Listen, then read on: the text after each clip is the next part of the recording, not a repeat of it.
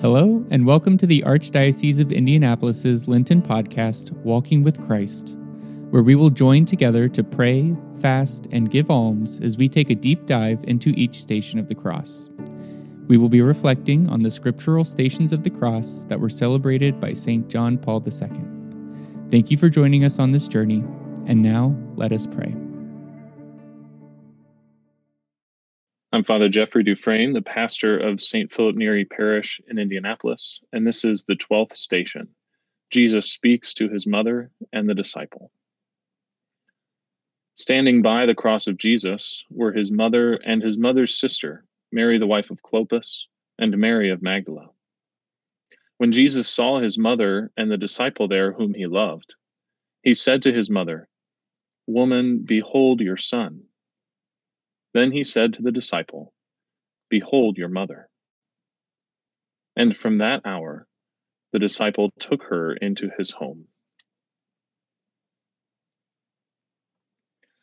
Before Jesus gives himself completely on the cross, before he says it is finished, he offers yet one more gift, the gift of his mother to his beloved disciple. And of course, the beloved disciple is the one who hears the words of Christ and does his will. And so it can be us. We are the beloved disciple. And we also receive the gift of the Blessed Mother. Son, behold your mother. These words are directed to you and to me. How could we reject this great gift from our Lord, offered with painful, labored breaths from the cross? How could we not instantly welcome our mother into our home, into our hearts, as St. John does, right then and there?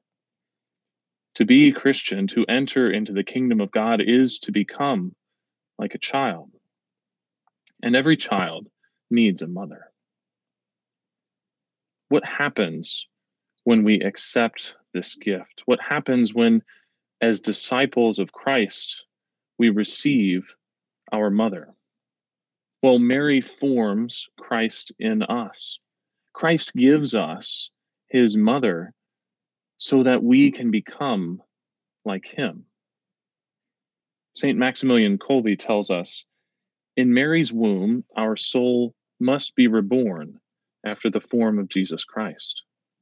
She is bound to feed the soul with the milk of her grace, raise it as lovingly as she nourished, looked after, and raised Jesus.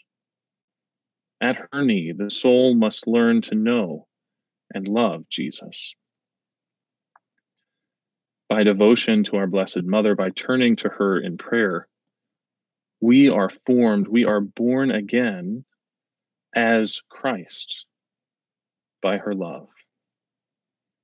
May we daily welcome our Blessed Mother, this great gift from our crucified Lord, into our hearts by fervent prayer and devotion, so that Christ may be formed in us in this life, and we may be with him and with our mother forever in the next. Thank you, Father Jeffrey Dufresne, for your reflection.